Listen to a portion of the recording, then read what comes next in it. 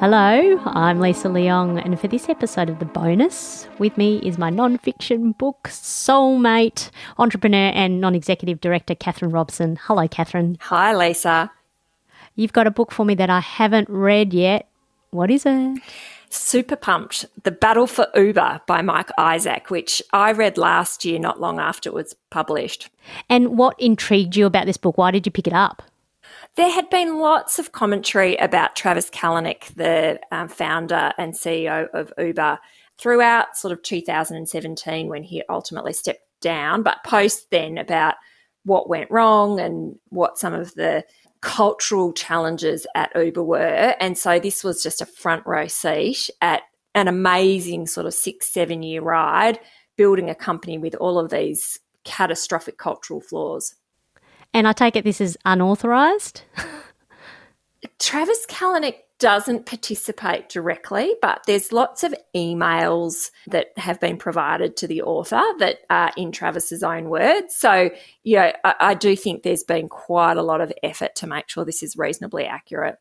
So is this a bit of a cautionary tale, Catherine? Yeah, absolutely. So, we've been through this period where these enormous technology companies have emerged, driven by access to cheap capital. And I think this is an opportunity to pause and ask, are these companies, A, making our lives better, but B, are they making our society a place where we want to live? Are they spreading the sort of values that really make our society somewhere that's good for us and good for future generations? And this author who's doing the examination, Mike Isaac, what's his background? So he's a journalist, and so he had been covering Uber for many years. And part of the reason that he's had access to this primary material is that, whistleblowers effectively were contacting him and providing him with material that fed his articles and then obviously has formed the basis of this book. And for people who don't know about the somewhat rocky ride of Uber and its ex-CEO Travis, can you sort of summarise it just to give us a flavour? Yeah, so Travis Kalanick had been a reasonably successful entrepreneur before he started Uber. So he had built a technology company and sold it for about $19 million. He didn't come up with the idea for Uber. Someone in his social circle had, and his idea was that he would just invest in it. But then he recognised that it needed someone to really drive it, and so he took over around sort of 2010, and he just imbued it with this win at all costs, bro culture of masculinity and misogyny, and that the rules don't apply to you if you're rich enough or successful enough. And what's an example of that? Well, so almost, right from the start, Uber recognised that there were some entrenched industry interests. So, taxis and limousine companies were often closely connected with governments, and it was very hard for Uber to change regulations.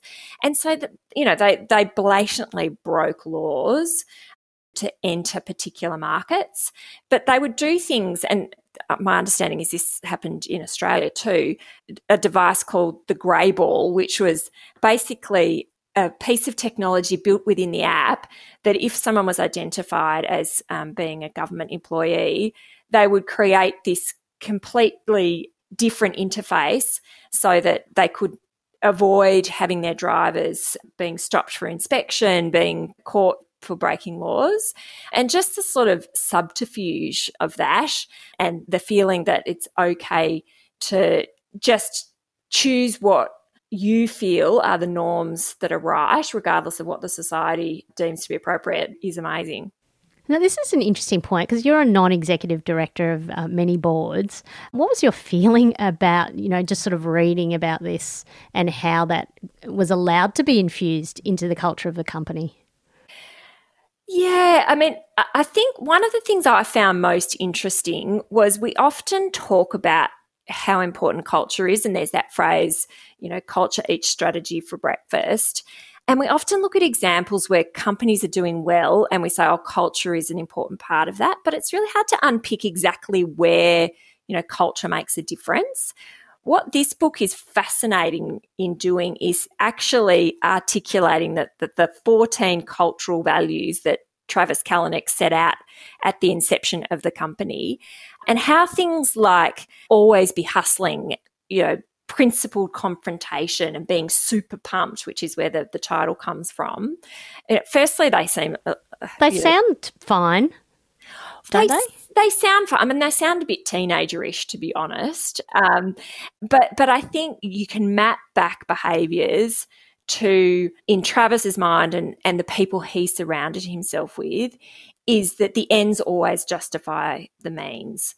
And so, so long as we feel like there's a good principle, it doesn't matter who we are in conflict with.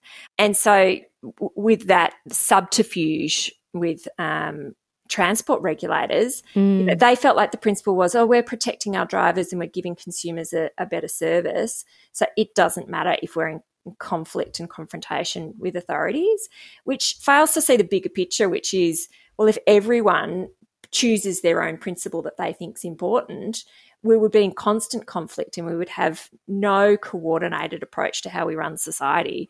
So I think these cultural values were used as the sort of excuse for behaviour that ultimately was not only illegal but highly immoral, very damaging to society, I think, to have a company that's out there growing fast and being lionised and held up as a positive example when they hold at their heart some really negative cultural values.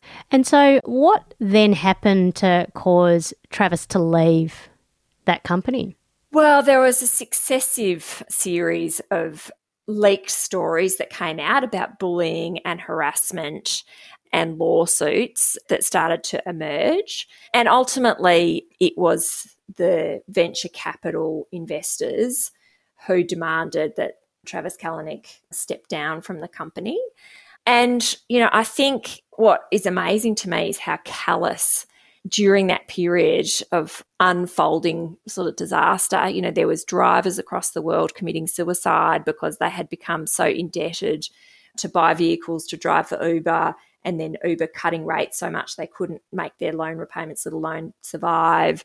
There was a female who was an Uber employee who felt like she was at risk of being raped, and rather than her manager saying, we'll try and get an Uber to you so that you'll be safe, said, we've got a good health plan. We can look after you if anything bad happens after the event. These sort of parties where there was just drugs and alcohol and sort of orgies going on all over the place. Once those started to become public, I think that investors decided that enough was enough.